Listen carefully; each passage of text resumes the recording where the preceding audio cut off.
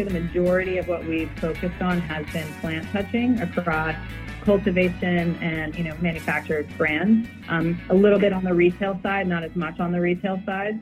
We have done a little bit in the ancillary, so, we kind of want to diversify a little bit more into that area.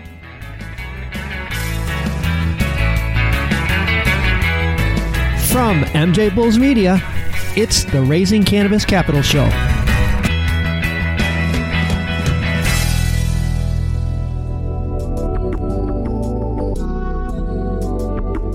Today we're speaking to the founding partners at Big Rock Partners, a strategic advisory firm located in Northern California.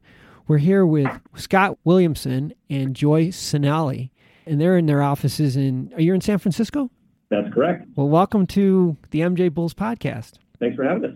This will be an interesting interview for us today because you guys are sort of in between the cannabis companies that are raising capital and the investors that want to invest in the cannabis industry. Can you tell us a little bit more about Big Rock Partners to kind of get this thing started? Sure thing. So Big Rock Partners was founded by a group of folks that came from a bunch of different industries, and pretty much all of us had some inroads into cannabis in some way, shape, or form. And so what we do is we're a strategic advisory firm that helps companies and investors sort of come together at the focus of food, hospitality, and cannabis.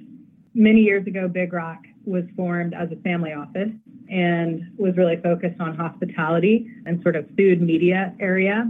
And then certain cannabis investments started to come into play. And basically, we've evolved the organization to be a partnership because we've had a huge number of accredited investors and family offices kind of knocking on the door to gain access to angel, seed stage, Series A companies in the cannabis space. So we provide kind of a diligence funnel for those investors to take a look at what we feel are some of the best brands, mostly in Northern California, but across California at large. Okay.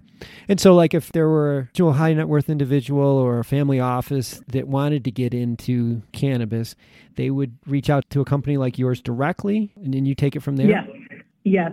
We have a lot of great inbounds, and we're pretty diligent about that communication. So in terms of diligence process, it goes both ways, looking to make sure that the investor is accredited and sort of shares our values suite, and then similarly with brands that we work with as well. Okay. What are the things that cannabis companies right now that are raising money should be doing to get groups like yours attention?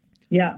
Well, I'm going to put it into a couple different buckets. First and foremost, on the diligence piece, there have been some transitions in California. The legal market rolling out as of January 1st, and then a lot of substantive changes taking place on July the 1st. Companies are, in some cases, having to transition from the former method that business is organized, which was through either a nonprofit or a mutual benefit not-for-profit corporation. Mm-hmm.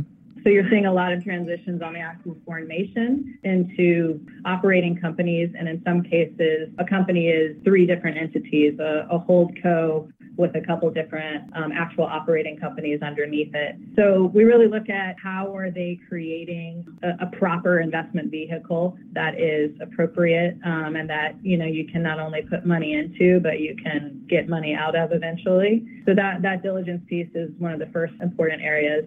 The second is obviously revenues, and are they trending in the market? Do they have something special? And that would, come into sales and distribution, stability, and also do they have any sort of secret sauce or IP that's really specialized? And then the third category would be people. We like to work with great teams that have strong networks, have built great SOPs, that have surrounded themselves with strong managers and a great staff.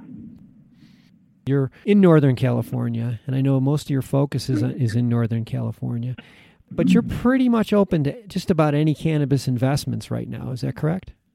Yeah, it is. I would say we lean a bit premium to some of the brands that are going to be a little bit more middle market focused, maybe aren't necessarily aligned with, our appetite. That if you have a really great trending product is definitely something that we want to take a look at. We have done, I would say the majority of what we've focused on has been plant touching across cultivation and, manufactured brands. Mm-hmm. A little bit on the retail side, not as much on the retail side.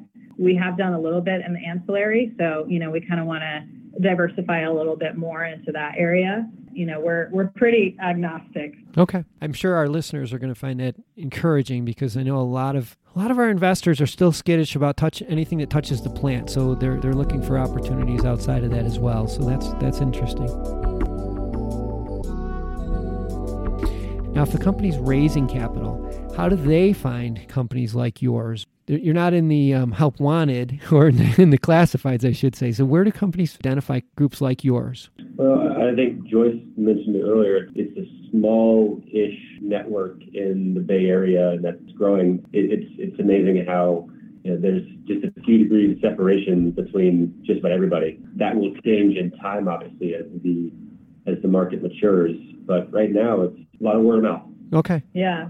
We're pretty present at various conferences. We've attended and had speaking roles at New West Summit for the last couple of years. And, we're very engaged with NCIA and California Growers Alliance and California Distribution Association. Myself, one of our other team members we've worked in operations in cannabis for some time. So we attend a lot of the local San Francisco-based regulatory meetings. We go to Sacramento quite frequently as well. So we try and be really in front of what's happening on the compliance track. So it's a small network in terms of the brands and cannabis industry focus. It's really the investors that deal flow, and them sort of finding us definitely kind of comes more word of mouth, so to speak. Okay. That makes sense, especially where you guys are. It's like you're right in the hotbed. When a deal comes together and we're in the middle of a deal, these guys want to raise capital, this company's raising capital, you find the investors that want to get involved. Are you involved in that process, in working through the details of the transaction? Yes, definitely. So we have kind of a diligence filter. We preview, and if we're really interested and it looks like it's the right set of circumstances, then we'll sort of run it through it's not a super fancy algorithm, but yeah. We have a process. And basically, in understanding what specific investors' appetites are, whether that be plant touching, early stage, strong growth opportunity, or a specific sector within, any of these sectors, we would then put that information in front of those investors. Well, we've been speaking with Joyce and Scott from Big Rock Partners, and all their information, all of Big Rock's information, and their email addresses will all be on the MJ Bulls website at mjbulls.com.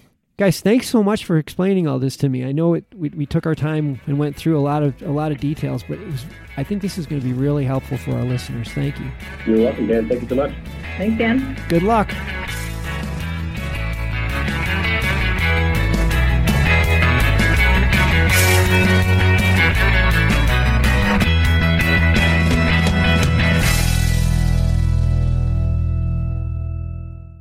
Thanks for listening to today's show.